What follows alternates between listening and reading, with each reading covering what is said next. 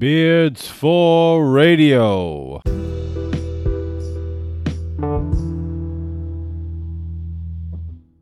All right. Hey, everybody. Welcome back to another episode of Beards for Radio. As always, I'm Sasha. And I'm Joe, and happy Christmas season since Halloween is now behind us. I've heard Christmas carols on the radio today.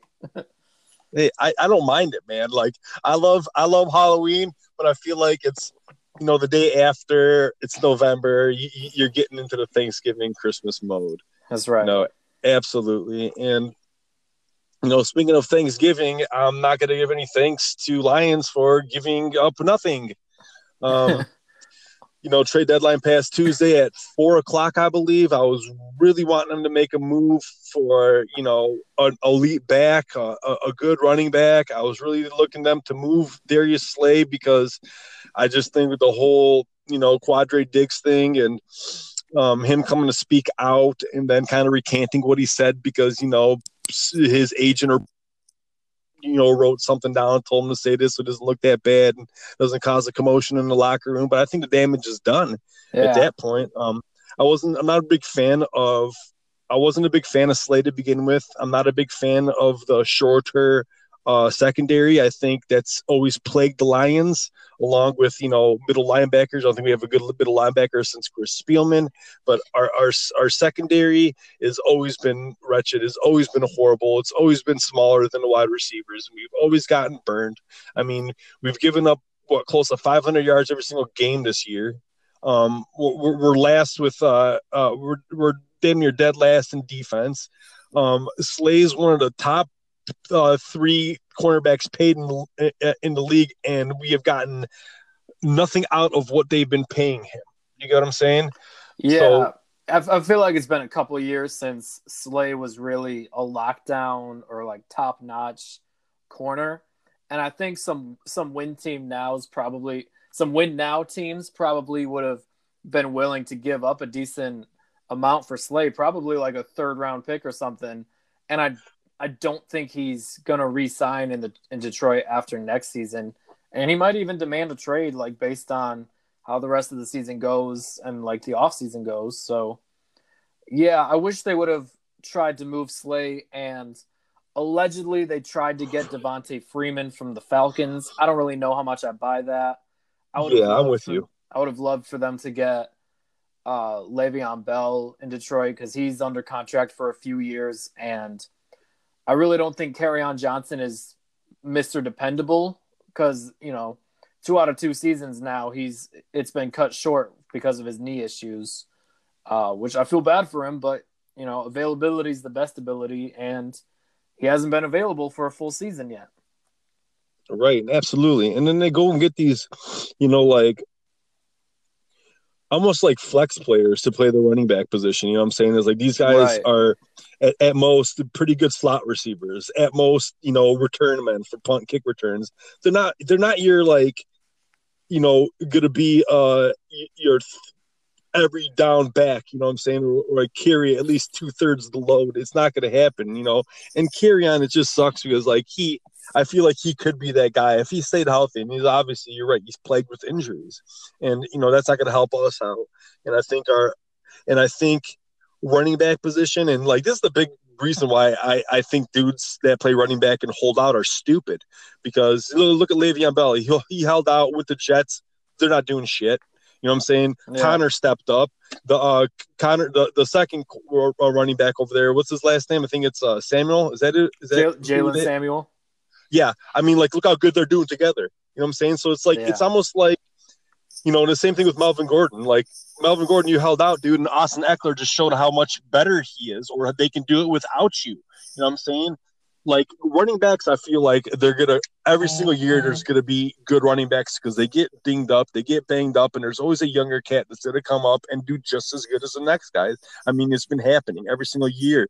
We see these young running backs run up. So I think it's dumb for running backs to hold out. And I think we'll be able to get one, you know what I'm saying? But, like, where are they looking? They're looking at, like, the Jay Ajayi pool, and this dude hasn't played in, damn near a year. So it's and he's got knee issues himself. I love Jay Ajayi, but he's not a reliable running back for a full season either. right. You know what I'm saying? So it's like where they dip their they dip their toes in like these free agent pools that like these guys are not signed to a team this year going into week 8, 9 for a reason. Either they're hurt or they're just cancerous assholes or it's something. You know what I'm saying? It's just they're not just hanging around because there's no job openings. There's a lot of job openings for the running back position. You know what I'm saying? So it's like it really apprehensive when I hear that they're trying to they're working out Jay Ajayi, and I'm with you. I don't think that they went after Devontae Freeman. I think it was if they did, they got on the phone and said, "Yeah, we'll give you like a 7th round or 6th round draft." Yeah, because you know what I'm saying? I'm pretty sure Atlanta's willing to play ball with whatever pieces they have that aren't named Julio Jones. Exactly. I mean, look at Sanu was gone when Sanu had a good year with them, and Calvin is doing good, and now they have the other back besides Freeman. I can't think of his name. Coleman, is it Coleman? Yeah, Coleman's in San Fran now. Oh, yeah, that's right. He's in San Francisco, and they're doing great. They're freaking doing. It's like a 3 running back squad over there. Breida, so yeah. It's another season where the Lions don't really pick a direction to go. They don't know if they want to go for it. Like, they don't want to go for the win now, and they also can't commit to a rebuild. They're just stuck in the middle.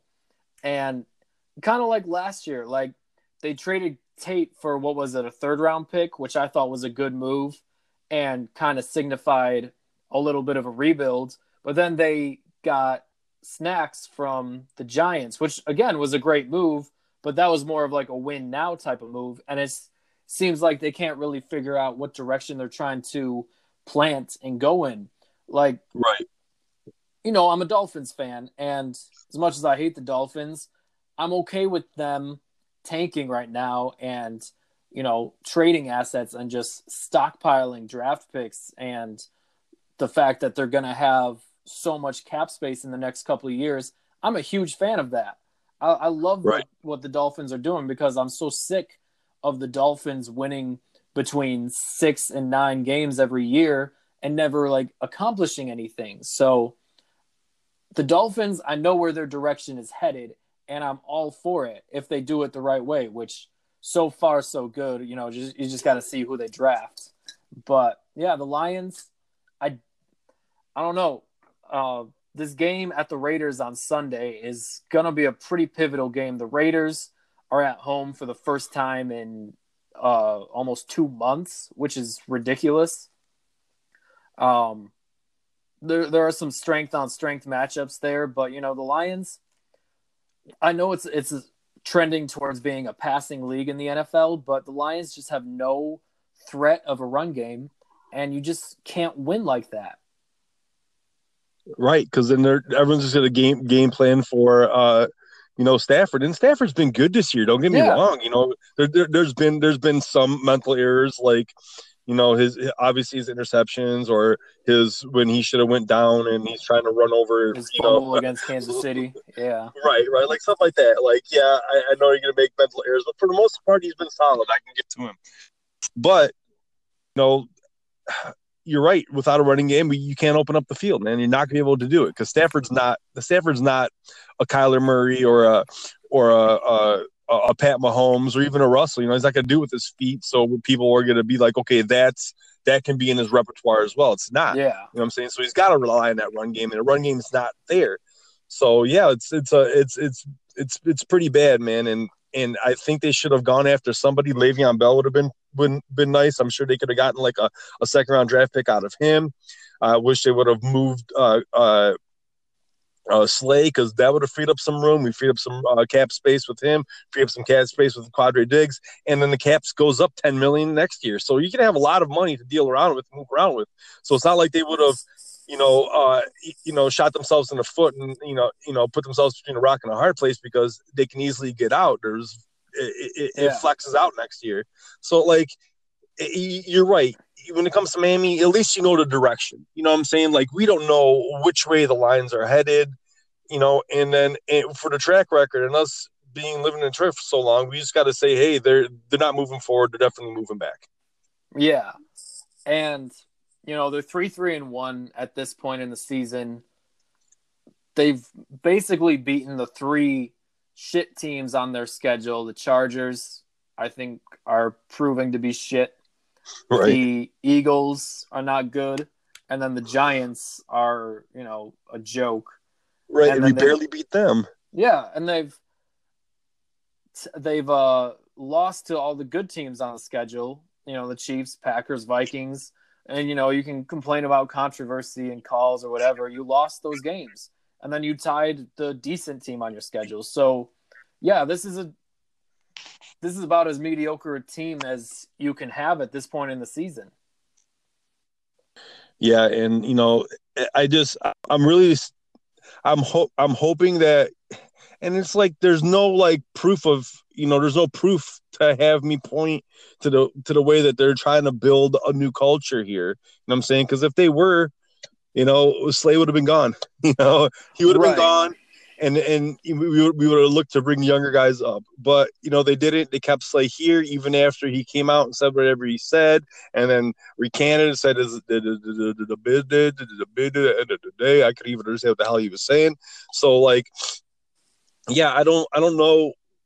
It's just the same old lines, man. We're just stuck in the NFL purgatory, So it's just make up your damn mind, Like it's the same thing with the NCAA dragging its feet on the Joey Hauser eligibility thing. It's like, dude, the first basketball game is 4 today. days. For Michigan State, the first basketball game is 4 days away. Like, just tell us if Joey Hauser can play or not. Like, quit dragging your feet on this, Yeah, I know. I'm with you, man. It's just. I don't know where they're headed, but then again, it's nothing new. I'd be pissed off if I was like, I lived in New England, and I see New England, dominate for better part of 2 decades. You know what I'm saying? Right. And then all of a sudden next year, right. You know what I'm saying? Like all these people are making moves. We're not making moves. I mean, with the Lions, I've been stuck in the same SOL that I'm just like, I knew that they weren't going to go out and make a move. I knew they were going to do it. It doesn't sit well with me, but it's like I'm not going to lose sleep over it, man, because like I said, I'll watch the Lions, I'll talk about them, but I don't buy merch, and I don't like totally invest my whole day into watching them. Like I'll take my kids out to the Apple Orchard and I'll check the game once in a while because I have my Comcast app. Right. But other than that, man. But look, it's like. The Cardinals were in basically the same situation as the Lions. Obviously they tied week 1, except the Cardinals were trending up, and they beat 3 shitty teams in the Bengals, Falcons, and Giants. But they're trending up, and they were coming off a tough loss in New Orleans, and they went out and they traded for Kenyon Drake when both of their running backs were hurt. And Kenyon Drake had a great game. What were his stats? He had like 100. He had over 100 yards rushing, and then he had also a 30-yard. I think he had a 30-yard scamper for a score. But he had a great game, dude. Right, and then you look at the teams at the top. The Niners and the Patriots are still undefeated. Niners went out and traded for Emmanuel Sanders. Patriots got Mohamed Sanu from Atlanta. It's like, either be the haves or the have-nots. Like the Packers, they didn't really need to make a trade because I think they're pretty solid at a lot of areas. Or like the Chiefs, I would have liked for them to trade for a running back, but at least they have somebody in LaShawn McCoy. Like the teams at the top, for the most part, made some type of move, and then the teams at the bottom were trading away assets, like the Broncos and the Dolphins and the Falcons. And then in the middle, you have the teams like the Lions, and it's just, again, it's. We can't say that 5 years from now the Lions aren't going to be in the same exact position, Right? Yeah, because they're sitting there, they're staring at the fork, and they're not making their move. At least make the move. That's all we care about, right? 5 years ago, were they not in the same exact position? Pretty much, man. Nothing's changed since Patricia's been here, and I'm almost saying we were in better hands than Caldwell. You know what I'm saying? Like, so Caldwell did not know how to manage game day situations, but he coached teams up during the week. I don't know what he was doing during the week, but it worked. And then you have Patricia come in and thinks he's the smartest guy in the room. I was talking to somebody today, like, I always thought it was difficult to be a rocket scientist. It must not be that difficult if Matt Patricia, of all people, is allegedly a rocket scientist. Right. Either that or like rocket science does not apply to anything football. Right. You know what I'm saying? So like, but also too, like you were saying, like these teams at the top, they make these moves. So like Seattle went out and got Josh Gordon. Right. You know what I'm saying? And that guy's been having a very troubled past 3-4 They didn't seasons. even need to give up anything to get him. They just signed him off waivers. Absolutely. And like speaking of Kyler Murray last night, you know, they played against San Francisco. San Francisco's 8-0. Their defense is nothing to scoff at. He played a pretty damn good game. He almost brought him back in that second half. And we're talking about a rookie who's halfway through his NFL first season. And he's, you know, giving people like the 49ers a little bit of a problem. So it's like, yeah, you know what direction they're heading. I don't know what direction the Lions are heading. None. It's been like that. We're just dumbfounded. When it comes to Lions fans, everyone's just dumbfounded because they make these moves and you think everything's going to go right. And they're just like, take 10 steps back every time they make a 2-step move. Yeah, and I just don't see a direct path for the Lions to get into the playoffs. I think it would take some teams ahead of them choking. Like, let me find the standings real quick. But, you know, in the NFC North alone, like I think the Lions might have the Bears beat because the Bears have a real bad quarterback. But look, you got the Niners at 8-0. They're in a good position to win their division and possibly have home field advantage. And even in that division, they have the Seahawks right behind them at 6-2. Saints are 7-1. They're in good position to win their division. Packers are 7-1. Right behind them is the Vikings at 6-2. Right now, the Lions, if we're just going off of win-loss record, 1, 2, 3, 4, 5, 6, 7, 8, 9. They're in 10th place in the NFC. That's not enough to get into the playoffs. Only 6 teams make it in per conference. And right. Four of them, like I can pretty much guarantee the Niners are going to make it. I can pretty much guarantee at least one of the Packers or Vikings is going to make it, you know? So basically the Lions are battling for the last spot with the Rams, the Seahawks, and the Cowboys. And if you want to throw the Panthers in there as well, you can do that. I mean, the Rams went out and got Jalen Ramsey and then traded away Aqib Talib. So, you know, the Rams are making moves, but right. I just don't see where the Lions go up from here because they didn't get better. And no, they stayed the same. You know, in the land of the trade deadlines, there are buyers and there are sellers, and then there's the Lions who are just like, I'm just gonna window shop. Yeah, and I'm just gonna see, and that looks nice, but I just don't feel like spending money on it. You know, and it's heart wrenching after a while. It really is. And it's not just the run game on offense; it's the run defense too. Their defense is not good, and their coach is supposedly a defensive genius. And we spent all this money on defensive linemen, Snacks, Daniels. We got Deshaun Hand back. We got Trey Flowers. We should not be as bad as we are on the defensive line. No, you know what I'm saying? So, yeah, you know, there should be only way is up, but I just don't see them starting that progression or starting that climb to go up yet. You know, and I think if Patricia doesn't do it this year, I think they'll probably give him another year or two, and then hasta la vista if he doesn't, you know, fix it. I just don't see him doing it. No, I'd be surprised. But you know, that's where we stand on the Lions. And if you're ready to move on, we can get to our next subject, which was a bit surprising to me, but I thought it was a long time coming.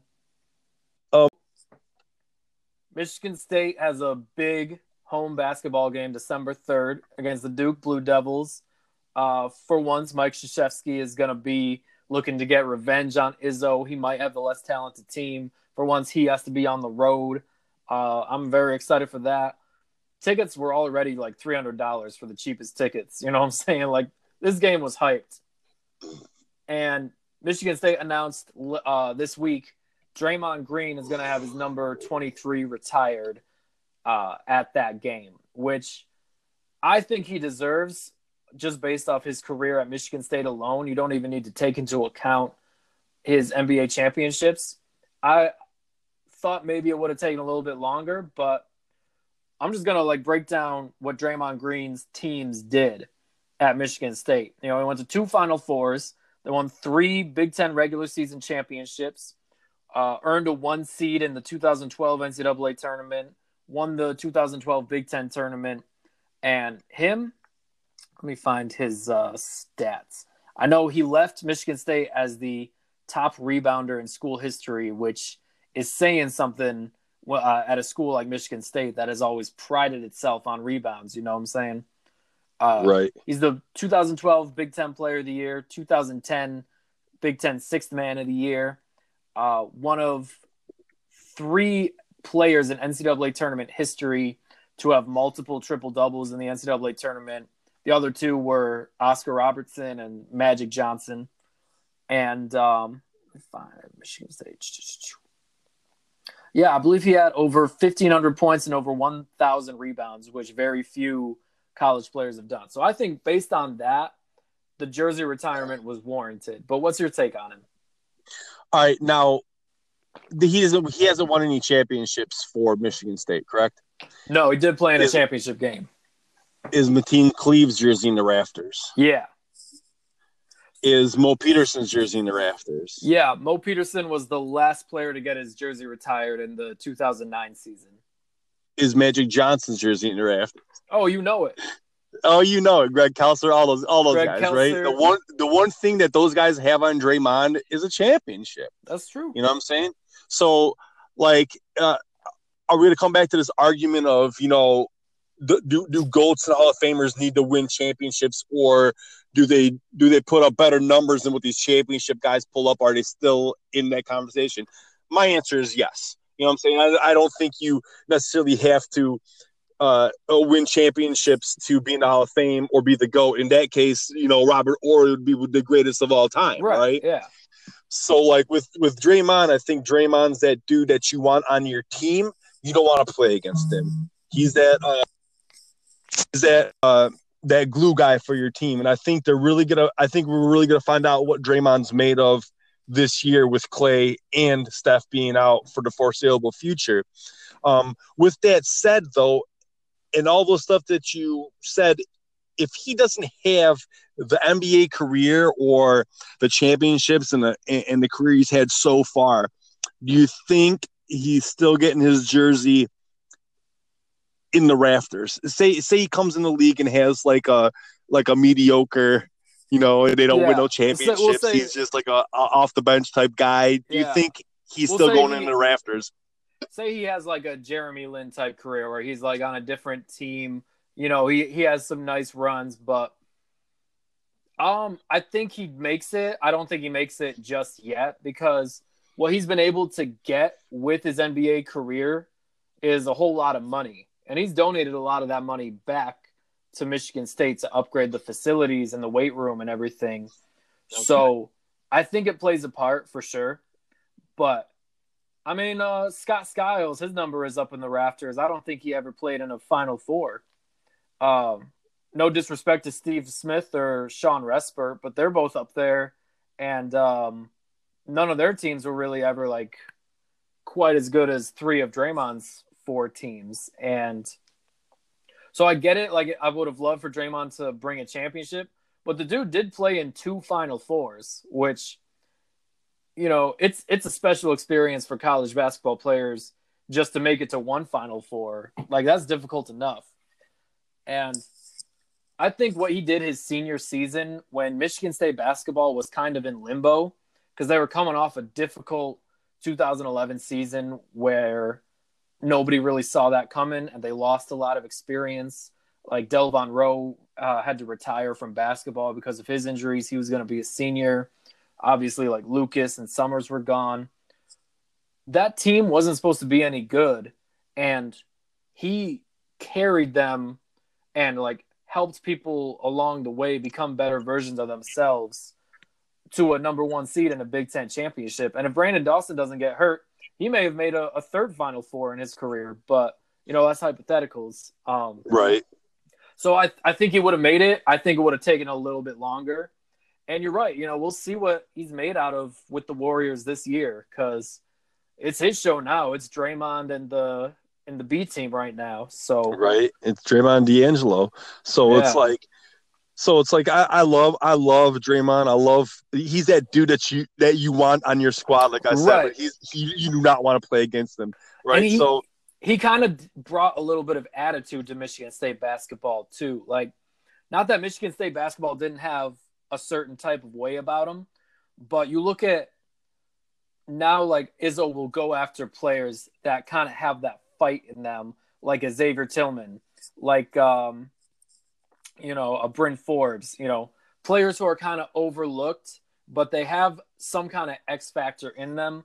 Right. And because of the way Draymond Green turned out, Izzo, I think, is willing to take risks on those type of players more often. Yeah, definitely got to agree, and I'm glad they put his jersey in the rafters because I think that Draymond's a special guy. I love dudes that are, shorter than their position because I believe in the past few years he's been listed as 6'7", and this year they came out with the official heights where they're not giving you little phantom NBA inches, and they said Draymond's closer to 6'5" than anything, and that just blows my mind even more because I'm almost 6'3". If he is 2.5 inches bigger than me and doing what he's doing, God bless that man, bro. God bless him because it's a hard thing to do. Hard thing to do at his size, man. It really is. And Izzo, for the most part, doesn't really coach positionless basketball. Like he likes his point guards to be a certain way and his shooting guards and small forward. He likes all of his positions to be a certain way. But Draymond was one of the few positionless players that Tom Izzo had in East Lansing. And Draymond Green has a lot of pride in Michigan State as well. Like, I know you've probably seen the clip of him. I don't know if it would be classified as hazing, but he's making Jordan Poole sing the Michigan State fight song to the crowd at Chase Center. Hey, it's whatever. That kind of hazing's cool. What happening at Detroit De La Salle the other day is not cool. And no. I don't want to get into that. But no, that kind of hazing's cool. I got no problem with that. Because you know what? Maybe Jordan Poole might get might get him back, 5 years down the line when Draymond's older, leaving the league, and Poole's like, "Hey, bro, you want to make a bet?" And then it happens, and it is what it is. And that's in good. That's in good fun, That's right. Like you see Draymond Green making bets with like Evan Turner or like dudes from Ohio State about how the football or basketball games will turn out. Like the dude has a lot of pride in Michigan State, and the fact that early in his career, like after his first championship, he donated, I believe it was upwards of $3 million to Michigan State and, upgraded the weight room. It's now the Draymond Green weight room. And Miles Bridges was in there like his freshman year. And Miles was like, "This is my weight room now." And he tagged Draymond Green, and Draymond was having none of it, like he's done a lot for Michigan State basketball, not just with the 4 years he played at Michigan State, but in his time after. Like he's been a good representative of Michigan State. Absolutely.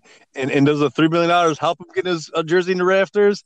I think so. But I think what helped him more is his play on Michigan State's court and his NBA career so far is just, I think it just leaps and bounds over to him probably petty $3 million that he gives to Michigan State. You know what I'm saying? Yeah. It's chump change to him. But, it's helping out kids too. So they're not sure what they're going to do with Xavier Tillman, who wears number 23 right now. Like, if he's going to change his number after that game, or if I think they'll just let him do whatever he wants. But I think Tillman is a player very much like Draymond Green, who's made consistent progressions throughout the years and was not viewed as an NBA player coming in. Like, he was viewed as kind of a chubby, small center or large power forward, depending on where you put him on the floor.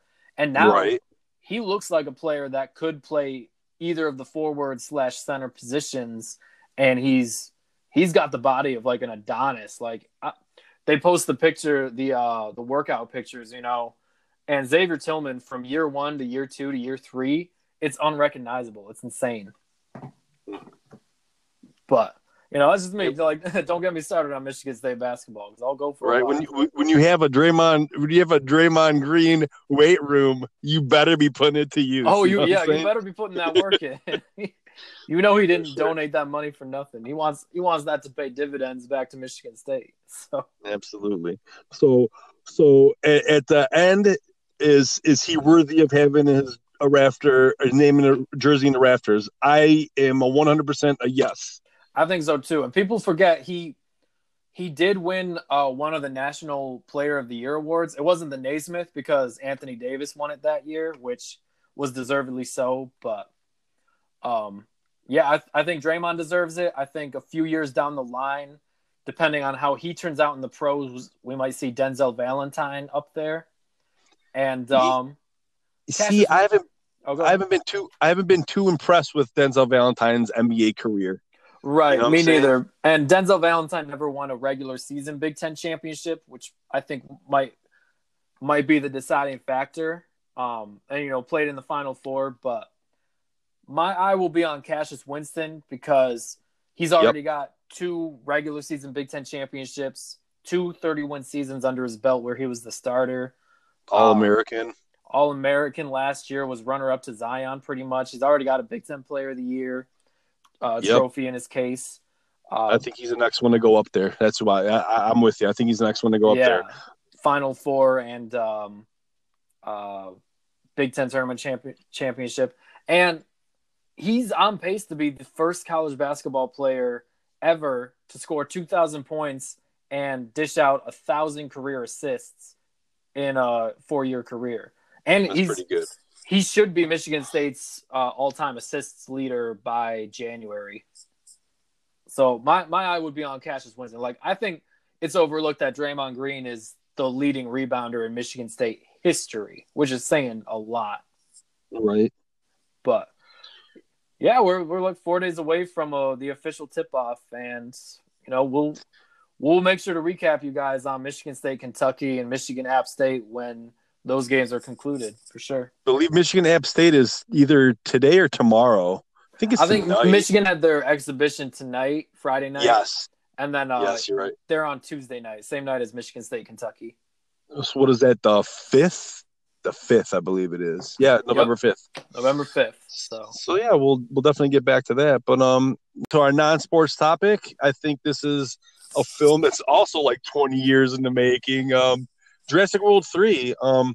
I just posted a 10-minute short on our Facebook. It's with actors that are, actors. I watched the one guy, he's a black dude. His name's Andre Holland. He plays one of probably the main character in Castle Rock season 1, and his wife it's in this short is Natalie Martinez. She's been in a bunch of stuff, but the first thing I've ever seen her in was Detroit 187. Mm-hmm.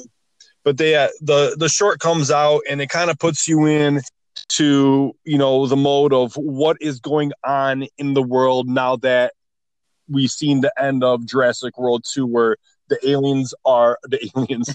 dinosaurs are among us and they're free roaming and everything. Yeah.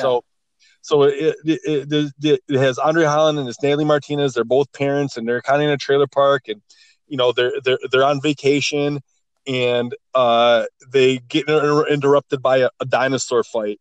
So it kind of puts you in the mood with what's going to go on in Jurassic World 3. You don't know. I mean, the whole reason I caught up into this because we were talking about our Disney Plus, the last episode, and one of the shows on there is a Jeff Goldblum show. I think it's like the World According to Jeff Goldblum or something like that. And he was getting interviewed for it, and the interview honestly quickly just turned into Jurassic World 3 and how he talks about this 10-minute short as I kind of got watching it, and then he also goes on to saying that Sam Neill's coming back, Laura Dern's coming back, Chris Pratt, Bryce Dallas Howard, and himself. So it's like, whoa. So we got like the newest studs and the oldest studs from Jurassic Park coming together and making a new movie. Not only that, is that the director from one of the directors from the first one, he also wrote, I think, one of the past few ones. He's the one that's directing and writing this one. So it's kind of like he's also bridging the gap because he started it. He kind of was in the newer ones, started on the first one. So it's kind of like they're bringing powerhouse actors and writers and directors back from the first one and the last few, most recent ones. So I wonder how that's going to gel. But I think it's going to be something that a lot of people, didn't really expect. Yeah. So I'm excited to see it. Yeah, and it's interesting. just how the back half of that franchise has worked. You know, they went from Jurassic Park to Jurassic World, and it looks like they're going to be doing. I think the release date is in summer of 2021, so they got like a 3-year period between each film, which I think is like a good point for that. But yeah, I haven't seen the trailer yet. I actually didn't know what was up until a couple minutes before we went on air, so I'm gonna have to check that out.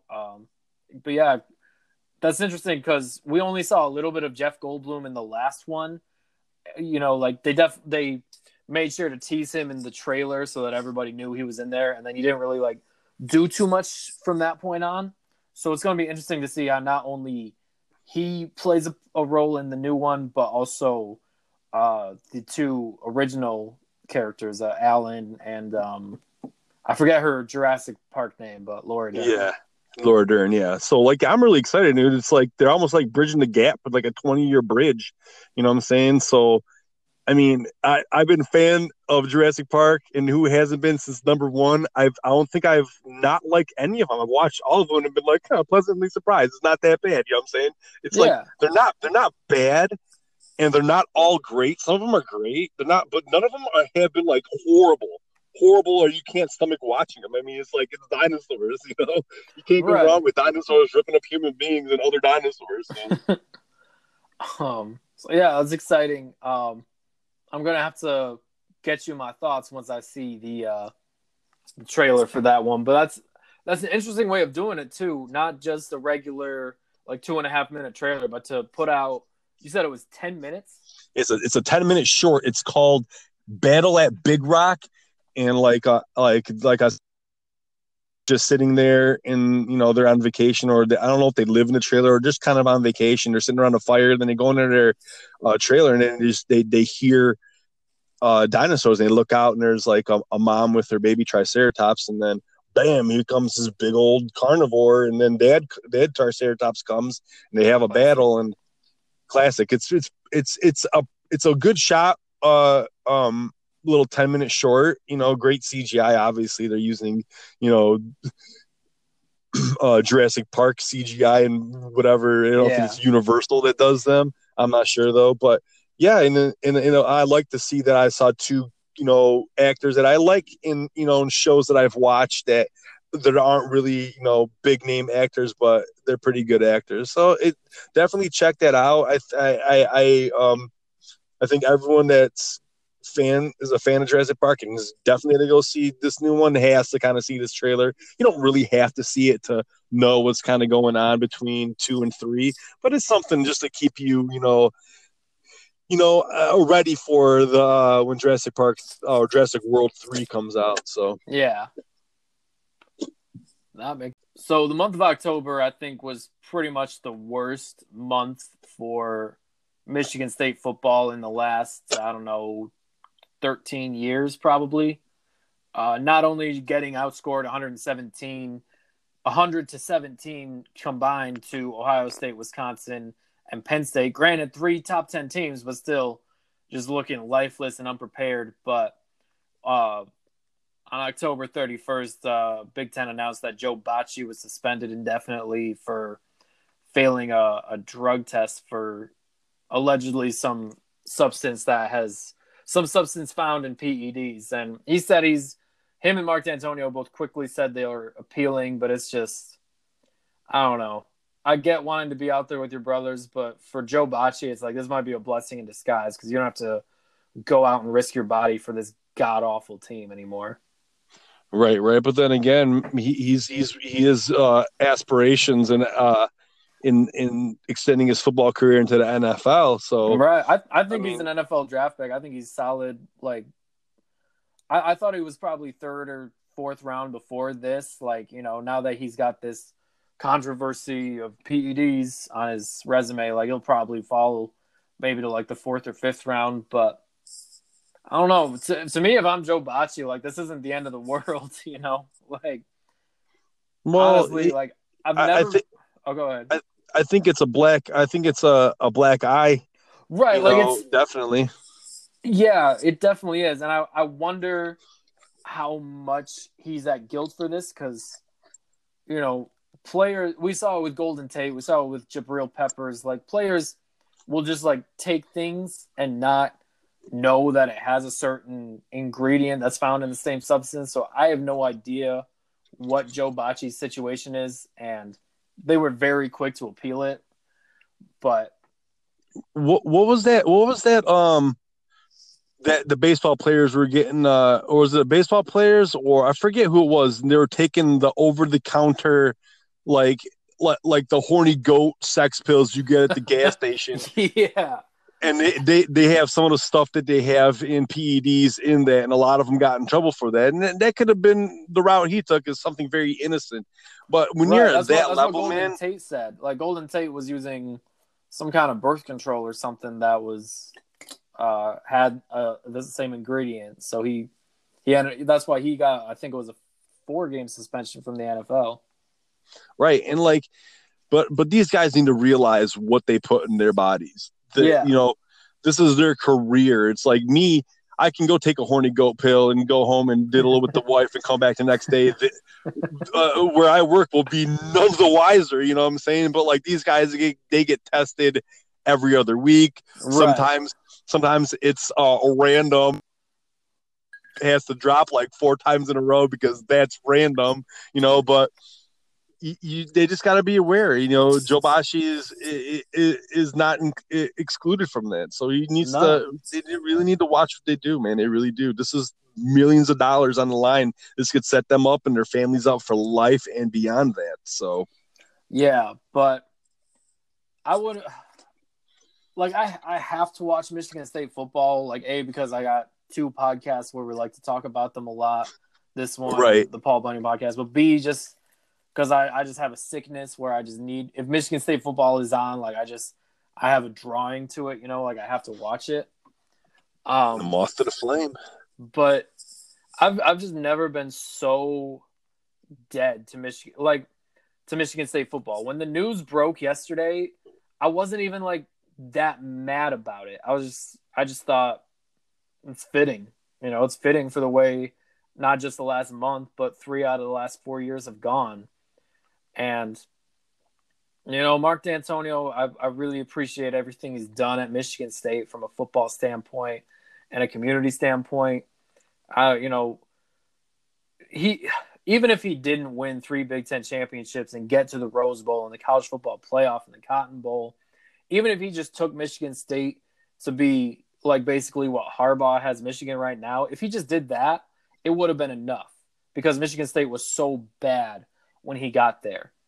Right. But there's something to be said to retiring with grace. You know, he has an opportunity this offseason to let go while he's still looked at in a good light with Michigan State fans. Because another season of this, basically the same exact product that was on the field in 2018, it's going to harm his legacy. It's going to harm the way Michigan State fans view him for the rest of his life. And he deserves better than that. He deserves better than what he's going to get himself into, if that makes any sense. But the thing is, it does. And the other thing is, it's entirely up to him. It is. You know, I have no idea where his head's at. Maybe he's taking a look at next year's roster and thinks a couple moves here and there and he can get the ship back and call it quits. But he's got to know the end is very, very near. Like this, right. And it's extremely difficult to be a great head coach at the same place for a long time, unless you're Nick Saban at Alabama or Bob Stoops at Oklahoma. Like, Urban Meyer has bounced around from Utah to Florida to Ohio State. He's never been anywhere more than 6 or 7 years, you know? Right. And I think that's a new trend. I think players are doing that in all sports too. You know, you know, these guys that are coaching and are playing are starting to rule the roost, man. They're starting to tell these GMs and these owners what to do because they're the product and they're starting to realize that. So to be honest with you, I wouldn't be surprised if I saw your buddy Urban Meyers go to USC with this whole fair play thing, go to USC, and all of a sudden get all these great recruits because they're getting paid now. So the whole landscape's going to change in college football once again. Right. Have that whole thing change. But I think Urban Meyer's going to be going to USC in the next few years. Oh yeah, most definitely. But just from a Michigan State standpoint, like, you know, it basically, since Michigan State got to the playoffs, it hasn't been a good product on the field.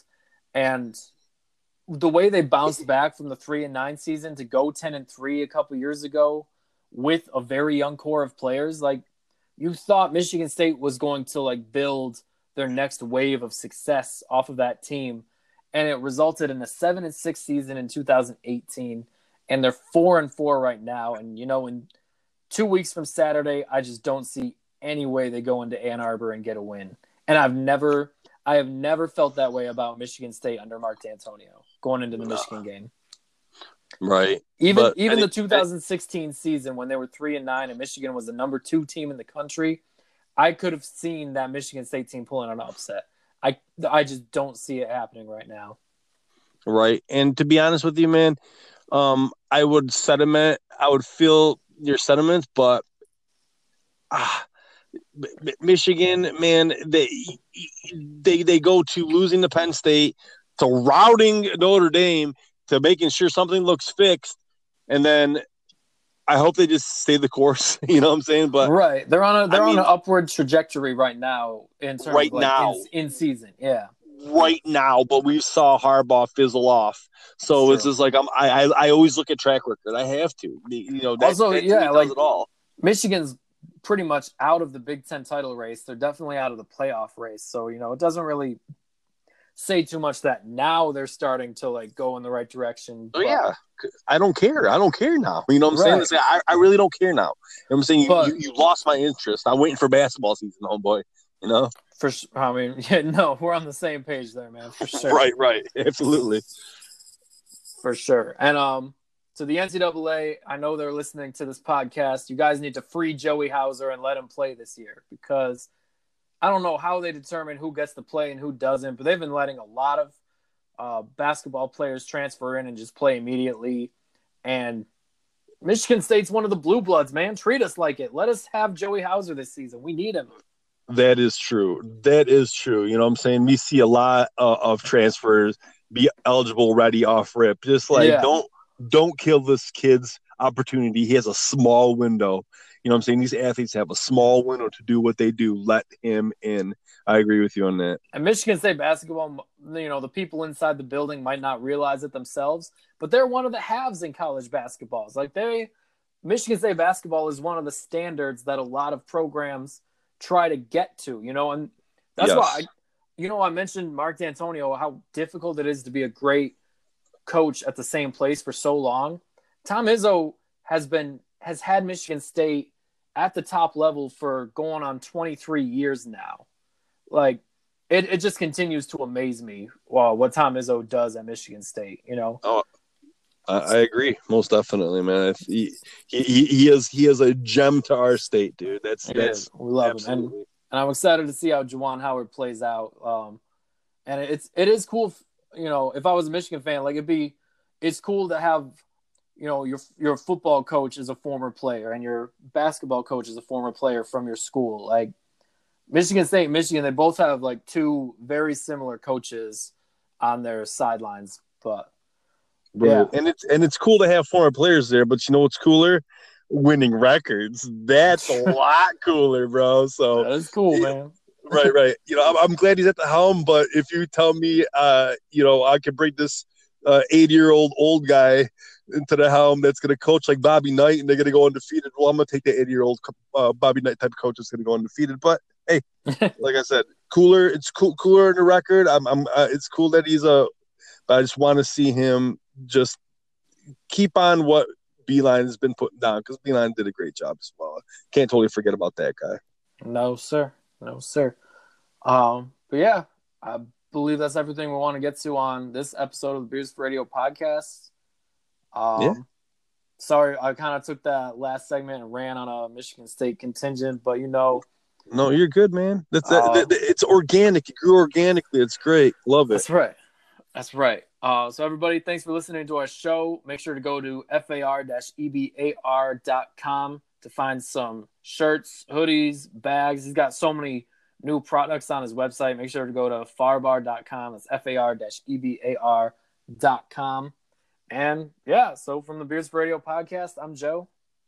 And I'm Sasha. And we appreciate you listening, baby. And forward down the field. Pass, punt. See you guys next time. Peace.